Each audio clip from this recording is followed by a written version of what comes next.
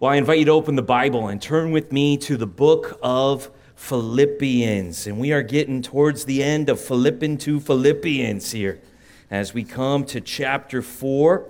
And one of the verses we're going to study together tonight is Philippians chapter 4, verse 13. I can do all things through Christ who strengthens me. It's a famous verse, and it's especially used by athletes these days. Maybe you know a famous athlete who had the little black lines under his eyes as he was getting ready for a game, and he put Phil 413 in white on his black lines there under his eyes. Maybe you've seen it, like a basketball player write it on his shoe or on his sweatband. Maybe you've seen somebody have it like tattooed across their body as they're getting ready to compete in sport. It's become like the verse that athletes use, I can do all things through Christ who strengthens me. Let me just tell you that anytime you see an athlete using this verse, they are taking it completely out of context, all right? I believe Jesus can do all things. I will never be able to dunk a basketball. Can I get an amen from anybody on that, all right? If you ever hear me announcing a Swimming to Catalina Island ministry, don't be a part of it, all right? You cannot do all things. That's not what this verse is saying. It's not talking about Jesus giving us physical strength so we can do all things. We do a bunny run every year around Easter. It's a 5K. 5K to me seems like a long distance. We're not going to turn it into a 50K because Jesus is with us, okay? So if you hear somebody say that, now listen, if they're an athlete and they want to say that Jesus Christ gives them life and breath and all things, is that a true statement right there? If they're doing it for the glory of God, is that good for them to do it? If an athlete is praising Jesus because he helped them, and should we rejoice with them in the glory that belongs to Jesus Christ and Jesus Christ alone? Amen. I would say whatever you do it heartily as unto the Lord Jesus Christ. Just when you win something, when Pastor Daniel coaches his AYSO girls soccer team to victory today on the fields of the local elementary school, give the glory to Jesus Christ, but just don't quote Philippians 4:13. That's all I'm asking, all right? Because that's not what it's talking about. It is not saying that physically you have strength because of Jesus Christ. So what is it talking about? That's what we want to get into. We want to keep the verse in context. So let me read our passage, Philippians 4, 10 to 13.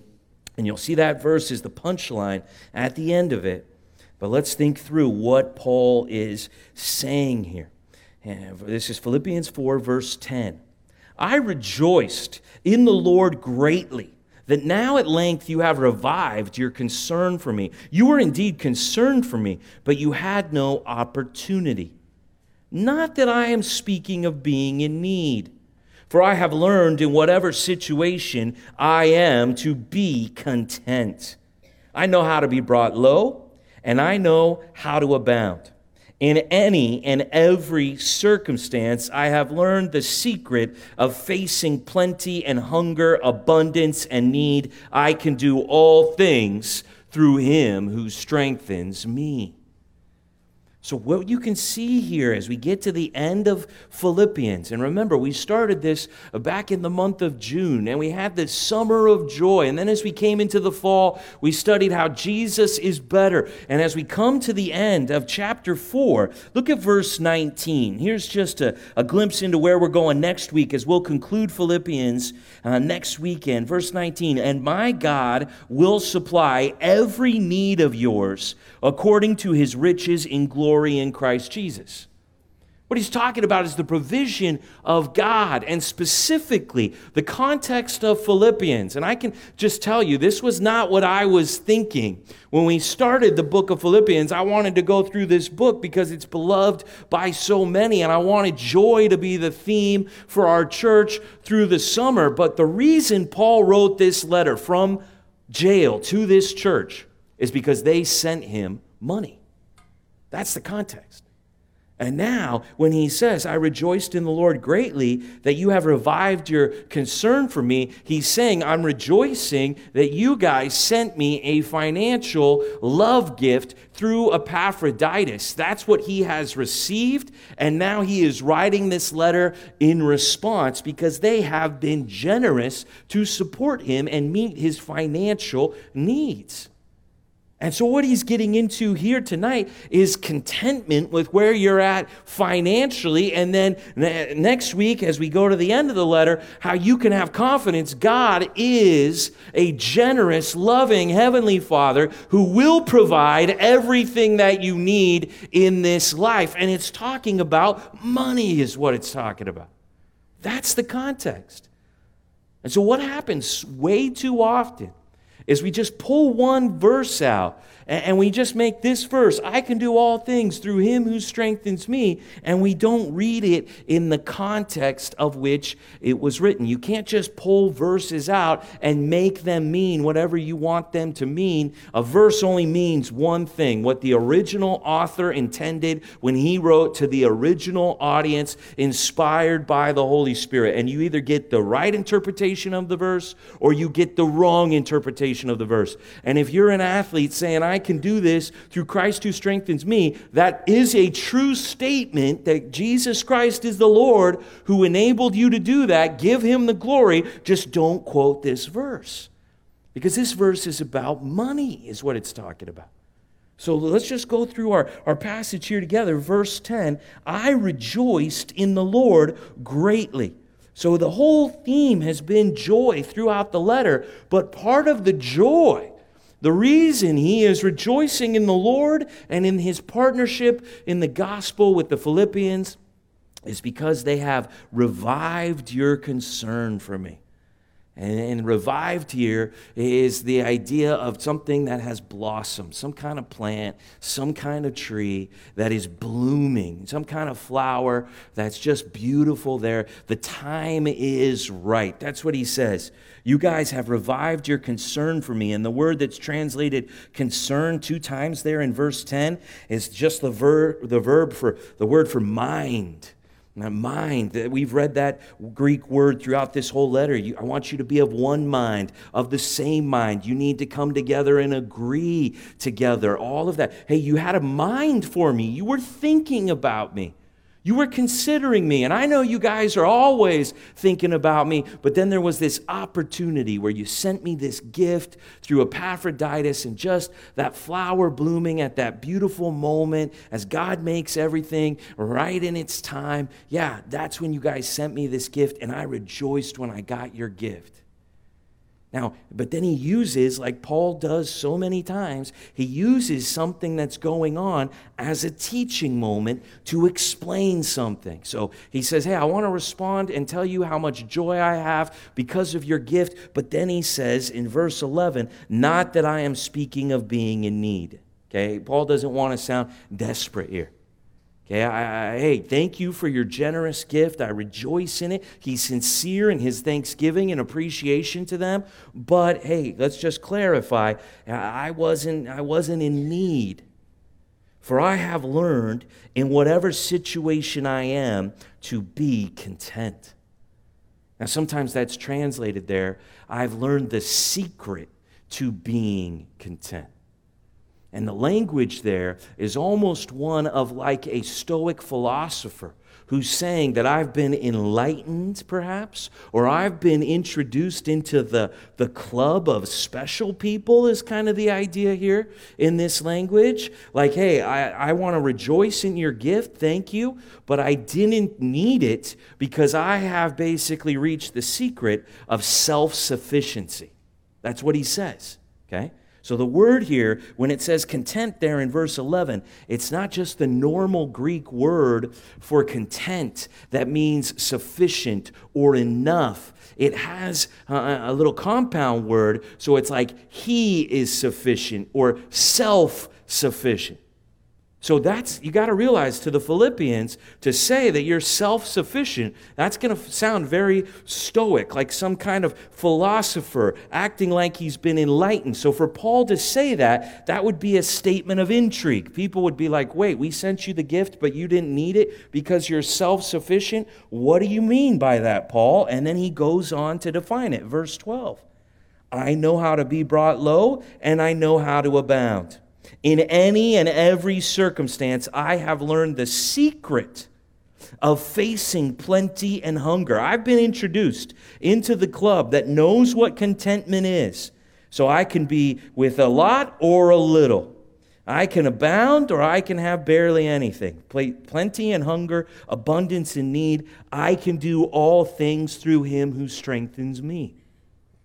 Now when you hear that, I'd imagine the first time they read that, or maybe when I just explained that, hey, Paul is kind of acting like he's self-sufficient. That might kind of rub you the wrong way when you hear it. What do you mean you're self-sufficient? That sounds like a proud statement. Who's really sufficient in and of themselves? Well, see, his statement continues that he's experienced the highs and he knows the lows. The pantry has been full and the cupboard has been empty. And you want to know the one who's been sufficient, his sufficiency, he is sufficient in me. That's what he's saying about Jesus Christ. I can do all things. I can be rich or I can be poor because I have Jesus. That's what he's saying.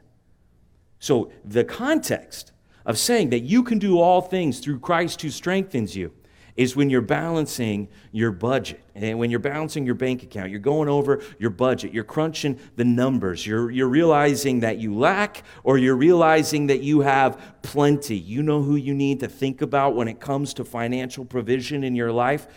Jesus Christ. He is your sufficiency. It's self-sufficiency because it's the power of Christ in you. That's what he's saying. Point number one, let's get it down like this. The secret to living independent of circumstance. I want you to write this down. The secret to living independent of circumstance is being dependent on Christ. If you would like to be free from the burden of financial stress and worry, if you would not like to worry about money anymore in your life, well, if you want to be independent of those high and lows in any and every circumstance, you need to be dependent on Jesus, who will be your sufficiency, who will meet all your financial needs throughout your entire life. So to be independent of circumstance, we need to be dependent on Christ. That we have now corrected. People using Philippians 4:13 out of context in some kind of physical, athletic way, and we have put it back into context in a financial way. Now, let's get real here for a moment. You live in Orange County. Well, maybe you don't live in Orange County. You're at a church right now in Orange County. Who actually lives in Orange County? Let me see a show of hands right now. Who here lives in LA County? Let me see our friends from the north here. Who here is just visiting from some other county that you live in right now? Welcome. Welcome to you. Yes, welcome. You're here with all the rich people who live in Southern California, all right? Okay. We live in Southern California. Okay, now let's think about that for a second. Some of us have maybe lived in this part of the world, right, for our entire lives. Who's basically grew up in California and you're still here? You've survived the great leaving to Texas and Idaho. You stuck around, all right? All right, so a lot of us, a good number of us, have lived here since day one. Turn with me to 1 Timothy chapter 6. Everybody, go to 1 Timothy chapter 6. I grew up on the mean streets of San Juan Capistrano. That's where I grew up. I went to Ambule Elementary School. My dad's name was Bruce. My mom's name was Berta. I had a brother named Billy, another brother named Ben, and we lived on Brookside Lane. We were the Blakeys, so that's who we were. We were one of those families. We had a dog named Boomer and a cat named Bunky, who liked the neighbors more than us and so ditched us because the neighbors gave her better food, okay? So I grew up in Orange County, and I have been thinking, while I've been praying about and studying the secret to contentment, and I have realized while praying about this and thinking about this, I have never been in need in my entire life living here where we live. I can't remember any memories that I have of wondering if there would be food to eat or if there would be clothes to wear. Now, the shoes that my mom got me from Payless Shoe Source were of much discussion with my friends in junior high when they mocked me openly for wearing Turntech sneakers to school. But I knew I always had what I needed. Look what it says in 1 Timothy chapter 6, verse 6. All right, we got to think about this, all right? We got to try to get outside of our own perspective and see our us from the rest of the world's perspective. It says here, and there's two other places where this self-sufficiency, Christ's sufficiency in us idea is used in Scripture. This is the second one right here, 1 Timothy 6, verse 6. But godliness with contentment is great gain. Okay, it's talking about false teachers. And one of the things that false teachers are in for is they're in it for the money. If you can tell that some preacher of the word is in it for the money, that's the sign of a false teacher. They think that godliness is a means of gain. He says, no, it's not a means of gain, but godliness with contentment is great gain. If you have a relationship with God through His Son, Jesus Christ, and because of Christ, in you have this sense of sufficiency, that He has your sufficiency, that you don't need anything because you have Jesus and He's with you, and He promised that you didn't need to worry about what you're going to eat or what you're going to wear. For the Heavenly Father knows you need all these things and will give them to you. You trust in Jesus to provide everything you need. That's great gain in your life. But then He says this, look at verse 7. For we brought nothing into the world, and we cannot take anything out of the world. But if we have food and clothing, with these we will be content. If we have food and clothing, that will be enough for us. We've got Jesus, we've got daily bread, we've got something to wear, we're good to go. Now, that is not our standard where we live. We are not saying, hey, I got food and clothing, I'm good. I can be generous with everything else. I've got my needs are met, and everything else is just bonus time. It's just extra. It's God's goodness in abundance to me, and I'm ready to share it, give it. I'm ready to help other people in need because I've got what I need, so who else has needs? Let me go help those people. That's not how Orange County, LA County, Southern California people think. Not right now, not where we live. I remember those shows. I saw some of them when I was growing up. The shows like Lifestyle, The Rich and Famous. Anybody remember that show? Some celebrity. I think there was this show MTV Cribs I saw one time, right? Where you go into some celebrity's house and they start taking you, and here's their ride. You know, they show you their ride with the rims and everything's decked out. And then they take you in their house and you're just like, whoa, how many pools do they have, right? Right? It's kind of like, it's kind of like Hearst Castle, but a TV show, basically, right?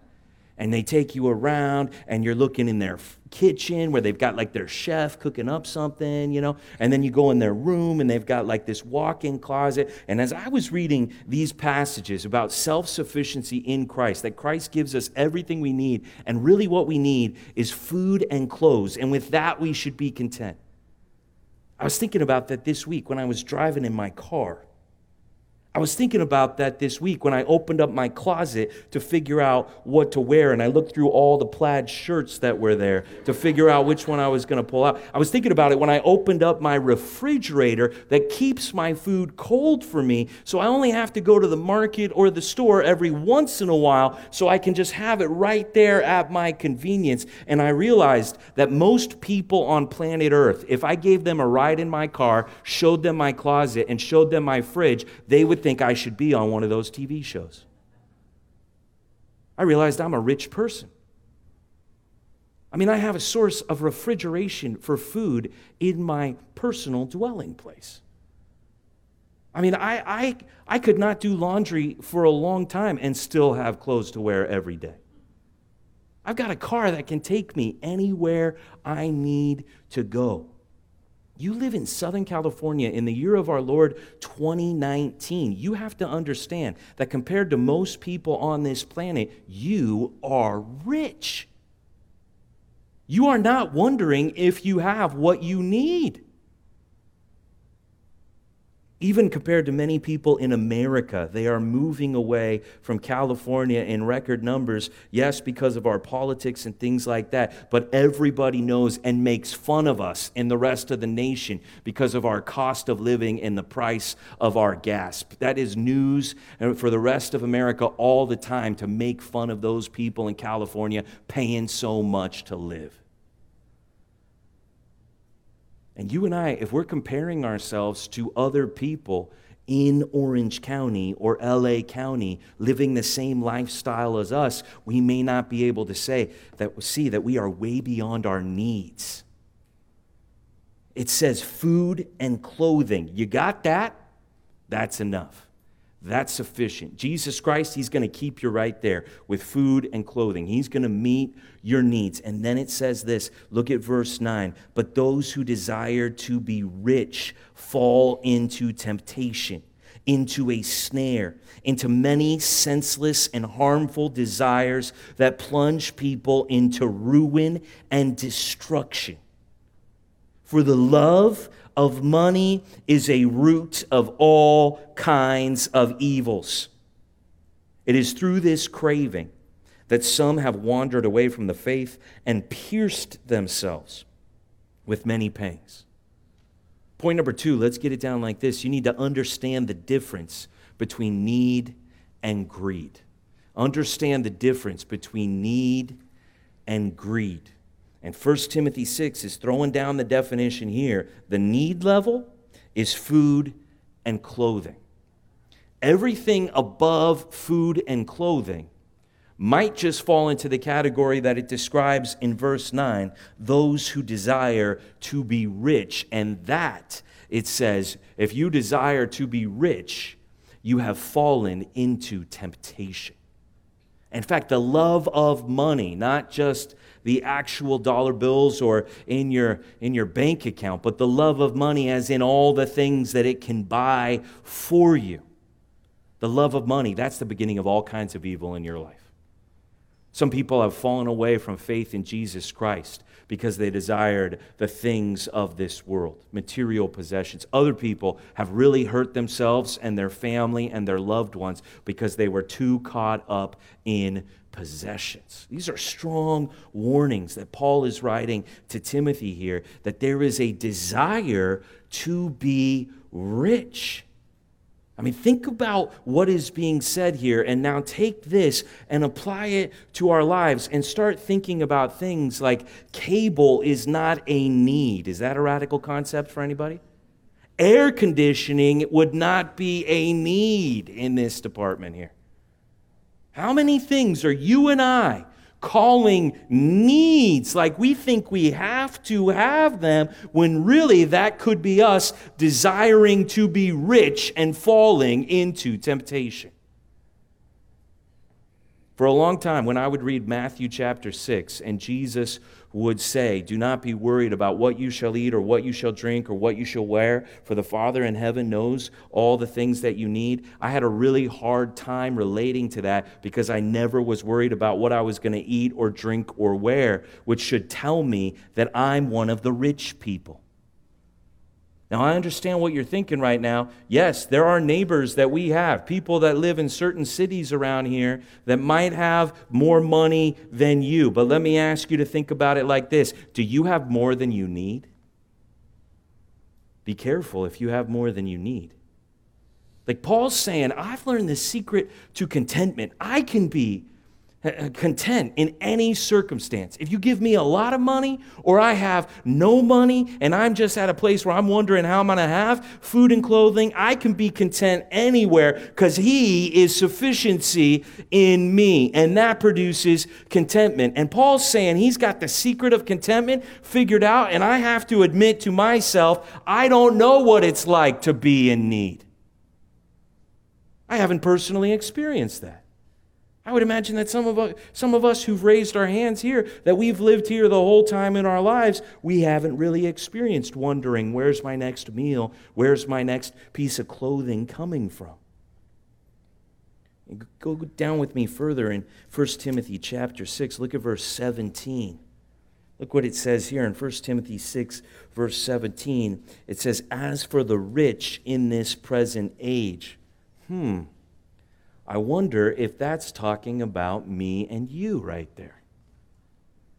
As for the rich in the present age, I don't know how much you've really looked into how much money the rest of the world has compared to how much that you and I have. But you and I might have spent more on lunch today than most people are spending in a whole day or maybe even a week of their lives. I don't know if you're thinking about things like that.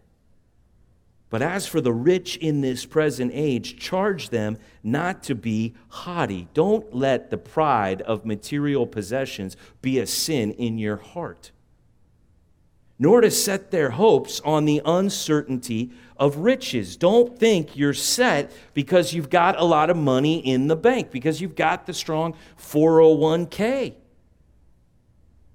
No, set your hope on God, who richly provides us with everything to enjoy. They, the rich in this present age, they are to do good, to be rich in good works, to be generous and ready to share, thus storing up treasure for themselves as a good foundation for the future, so that they may take hold of that which is truly life.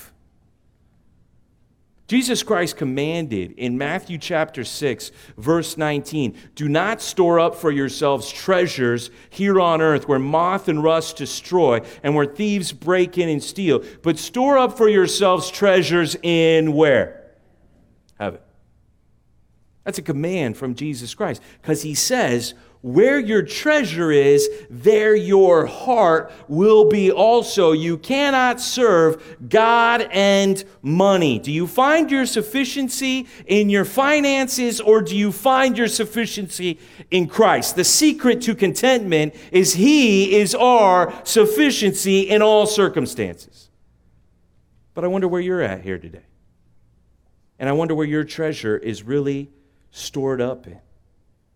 Because it's saying, hey, I hope you're not being proud about what you've got. I hope you're not setting your hope on the uncertainty of riches. I hope your hope is in God to be a generous provider.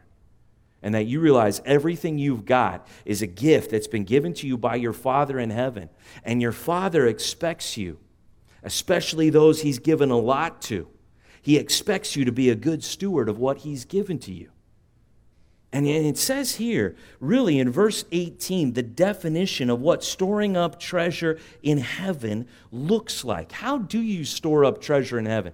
What does it mean to invest in eternity? It says it 4 different ways here in verse 18, that the people who are rich in this present age, which I'm submitting to you, is everybody who lives in Southern California in the year of our Lord 2019. If we are rich in this present age, then we are here to do good, to be rich in good works, to be generous and ready to share. You would think that someone who is rich or has an abundance would be generous and ready to give to those who don't have as much. This is a common thought among people. Perhaps you've even thought it before, as you've heard about some famous athlete, or you've heard about some celebrity that you know is millions of dollars rich, and you hear about some charitable thing that they do, and they try to get a lot of attention for giving some of their riches away, and you think, yeah, if I was rich like them, I'd give stuff away too. But you are rich. Maybe not like them, but you've got more than you need. So let me ask you, do you do good? Do you try to do as many good works for other people as you can? Are you generous with your finances? And when you know that a brother or sister or is in need, when you see somebody who's poor and brokenhearted and downtrodden, are you ready to share with them? Because when you give what God has given to you, to His people, to help somebody else who is in need, it says right here, you're storing up treasure for yourself as a good foundation for the future, as in you're storing up treasure in heaven.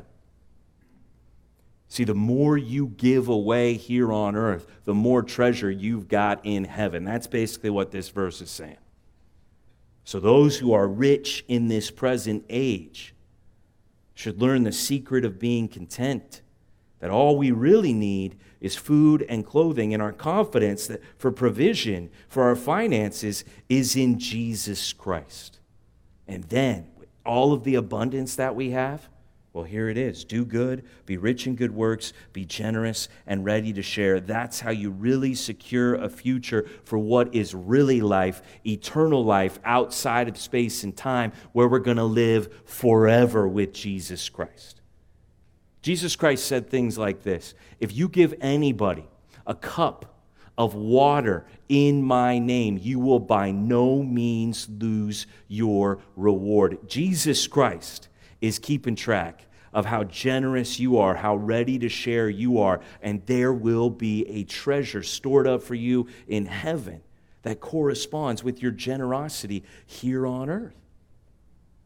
So do you have the secret of contentment, where you can really see that Christ is meeting all of your needs and you're content with your needs met? Or are you really stepping into the territory of greed? And are you desiring to be rich? And do you actually have, maybe you've never admitted this until right now, going through the scripture together, that you love money.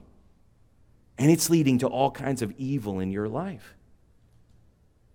So the Bible is very careful that being rich is a dangerous thing. And you don't have to be rich to desire to be rich. You don't have to be rich to love money. And Paul's saying, hey, thank you for your generous financial gift. I just went from being low to abounding because of you guys. Thank you. But let me tell you, that doesn't change my attitude, because I know the secret of being content. Do you know the secret of being content? Can you watch the bank account go up and down and still know that you can do all things through him who strengthens you? That's what it means. Now go with me to 2 Corinthians chapter 9, the other place that Paul uses this idea of self-sufficiency. So it's used 3 times. The word content is used more often, but where he puts the he sufficiency, the self-sufficiency word. 2 Corinthians chapter 9, verses 1 to 8 here. And this is going to actually lead us now, and where he's writing a letter to the Corinthian church, and he's actually encouraging them to give. So once you start looking for it, the idea of Paul writing about churches giving money, churches taking a collection, churches giving the abundance of what they have generously to help other believers in other places, or meeting the needs of the believers even in their midst. Once you start looking for that, the church actually talks a lot about money. Now, clearly, it's warning that when false teachers are in it for their own self, that's evil. That's not what it's about. But when God's people are being generous to give, see, it's talking about that all the time, actually, once you start looking about it. That's the whole reason there is a letter of Philippians, is because Paul's saying, you guys have partnered with me. And when he says you fellowshipped with me, you've shared with me, what he means is you gave me money. Now here he's going to tell the Corinthians that they're going to collect money before it happens. 2 Corinthians chapter 9, verse 1. Now it is superfluous for me to write to you about the ministry for the saints. I know your readiness, of which I boast about you to the people of Macedonia, saying that Achaia has been ready since last year, and your zeal has stirred up most of them. Okay, now when he says in chapter 9, verse 1, that it's superfluous for me to write to you about the ministry of the saints, the ministry for the saints, what does he mean by ministry for the saints? Anybody want to guess? Giving money to other believers. So let's just picture what he's saying here. hey guys, you are in Achaia. I was over in Macedonia, and I was speaking to some of the churches in Macedonia, and I said, hey, you guys, when we take this collection right now, you might want to really be generous, because when I go over to Corinth and Achaia, I know they're going to be extremely generous, and so you guys might want to be generous so you don't look lame next to Corinth. I mean, that's basically what he's doing. This is like at the elementary school where everybody's bringing in their change, right? And it's like, first grade has this much money, second grade has this much, but third grade, right? And the kids are just like, yeah. Have you seen one of these things before? That's what he's doing with churches here. He's saying, hey, let me just tell you, I told Macedonia that you guys were really ready to bring it. Wink, wink, what is he saying? You guys better show up because I've already talked up a good game from you guys. Wow. So Paul's not like, Paul is warning all over the time, hey, watch out for the false teachers who are in it for the money. But he has no trouble telling God's people who's ready to give some money around here. I mean, that's what he's saying. He says, verse 3, but I am sending the brothers so that our boasting about you may not prove empty in this matter, financial matter, so that you may be ready, as I said you would be. Otherwise, if some Macedonians come with me and find that you are not ready, we would be humiliated, to say nothing of how you would feel for being so confident. I mean, he's literally saying, guys, I told them you were going to bring your A game. I'm showing up pretty soon. Some of them might come with me. Bring the A game, guys. Be generous. That's what he's saying here. So I thought it necessary to urge the brothers to go on ahead to you and arrange in advance for the gift you have promised, so that it may be ready as a willing gift, not as an exaction. The point is this: whoever sows sparingly will also reap sparingly, and whoever sows bountifully will also reap bountifully. Each one must give as he has decided in his heart, not reluctantly or under compulsion, for God loves a cheerful giver.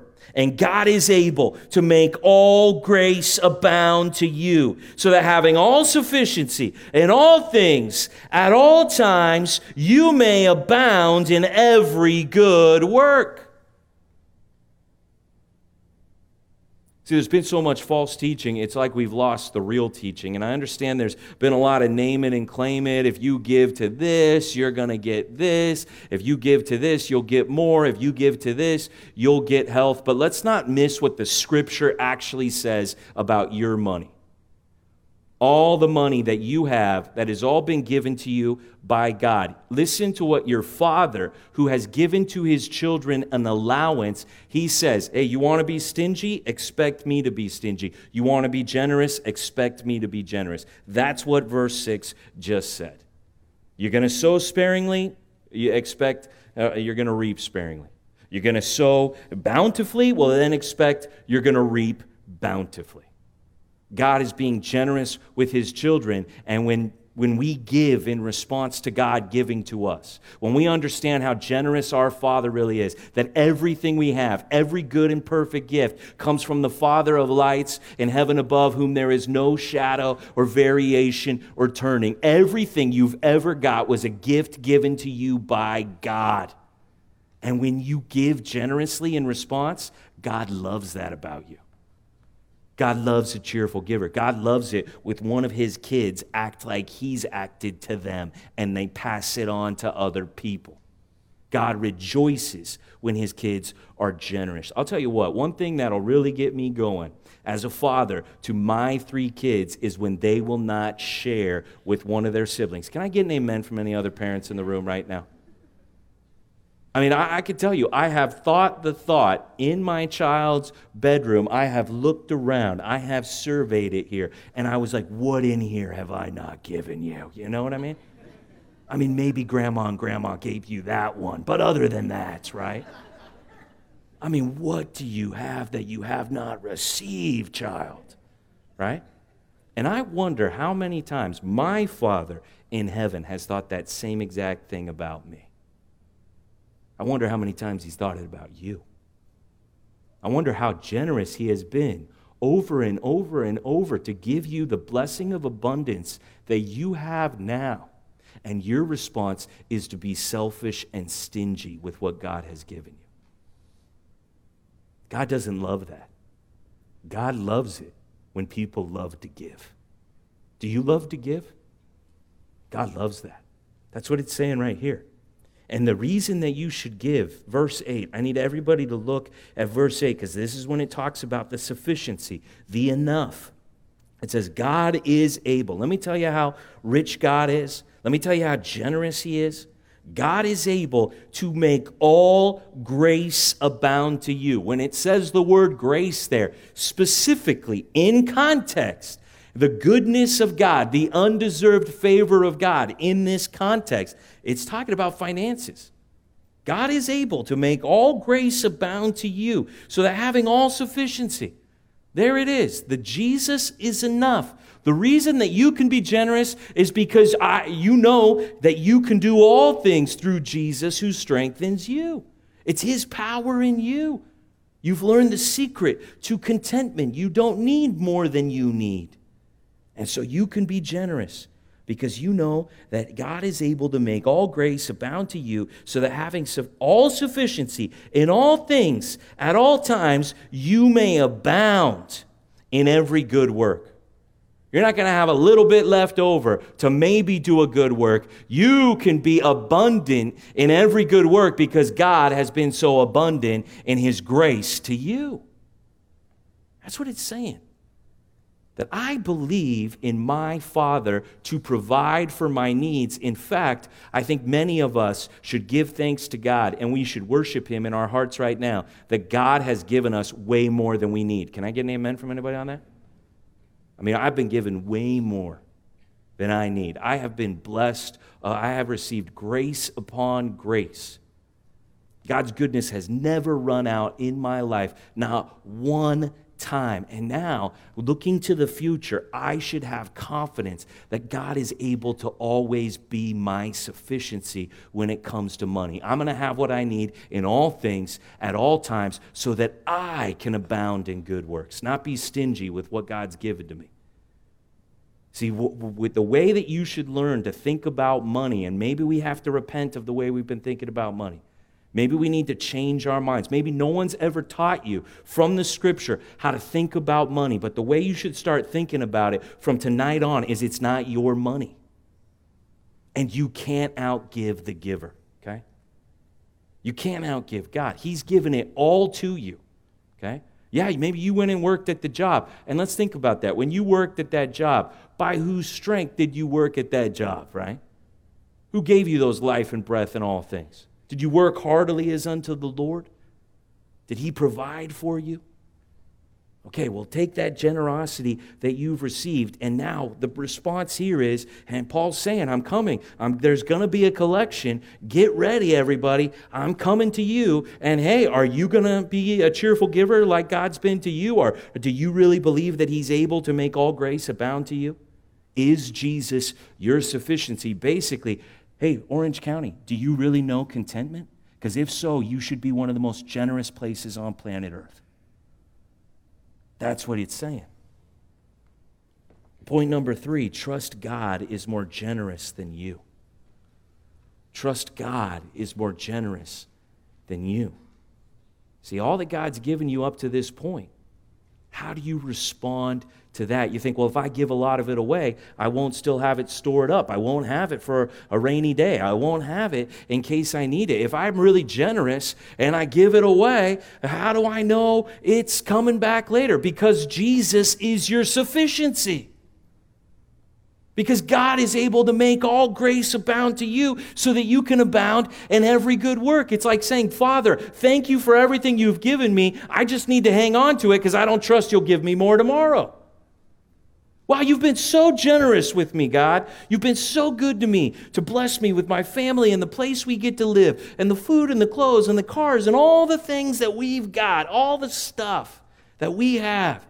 You've been so generous, and I better hoard it and guard it and protect it because tomorrow it could all go away. That's saying you've got no faith in your Father. That's saying you don't trust your dad to be good to you. And you need to trust that God is more generous than you. Now, I didn't plan this, all right? Can I make that very clear? I didn't expect us to be talking about money at the time that we're doing a building project, all right, everybody? Can I just get that out in the open, okay? We started doing Philippians. We were already doing Philippians before we ever got the Compass Circle building. Let's just make it very clear. This wasn't some elaborate plan that I had. No, this was God's plan. That God wanted this church to talk about giving, and He wanted this church to talk about money, and now's the time He wanted us to talk about it. And He wanted us to see that this is something the church has talked about, and we need to talk about it here at this church. And so if you go back to Philippians chapter 4 with me, I'm just going to give you a preview of where we're going in this secret of contentment that you and I need to learn, that what we're talking about is He is my sufficiency in all things financial. That's the actual context of I can do all things through Him who strengthens me.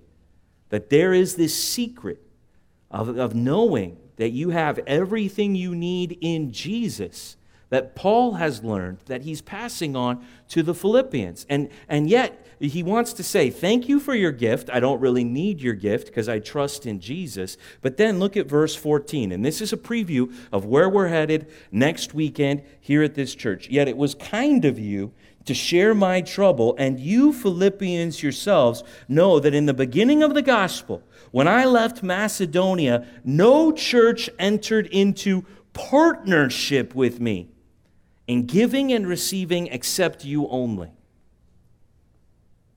Okay, so here's something that I learned from studying Philippians every week for the last however many weeks we've been going through it. Something I did not know about Philippians until we started this study together here at this church is that when he says it was kind of you to share my trouble, and when he says in verse 15, no church entered into partnership with me, that is the word koinonia.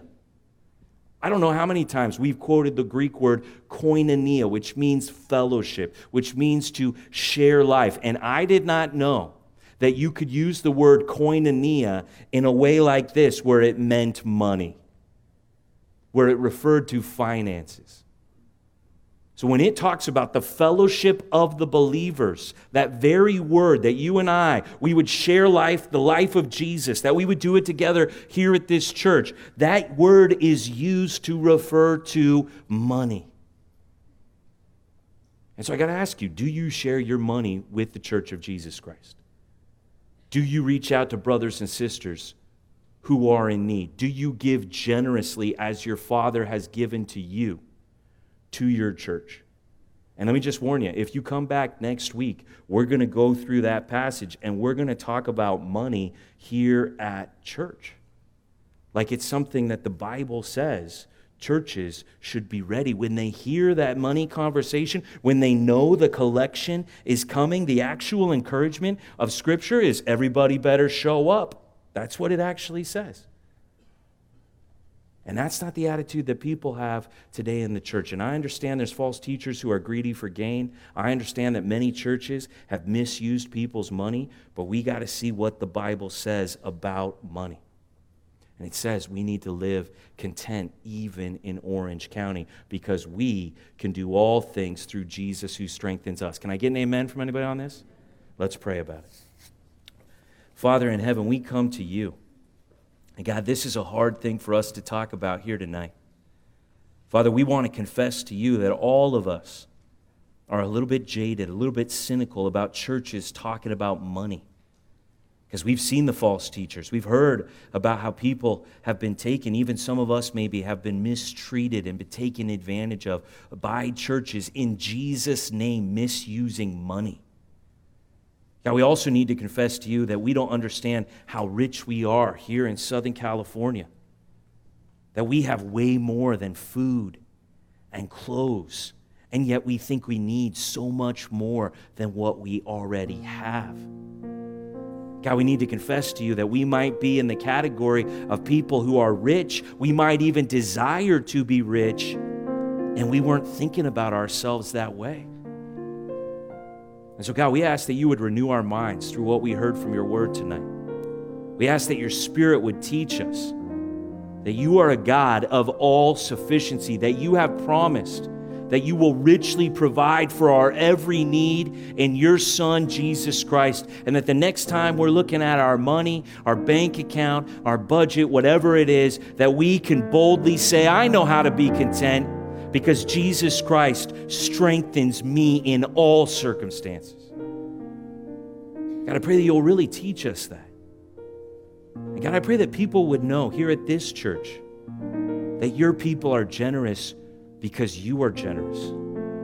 I pray that people would know here at this church that we give because we know we can't outgive you, that you are a loving and gracious Heavenly Father, that everything we have is from you.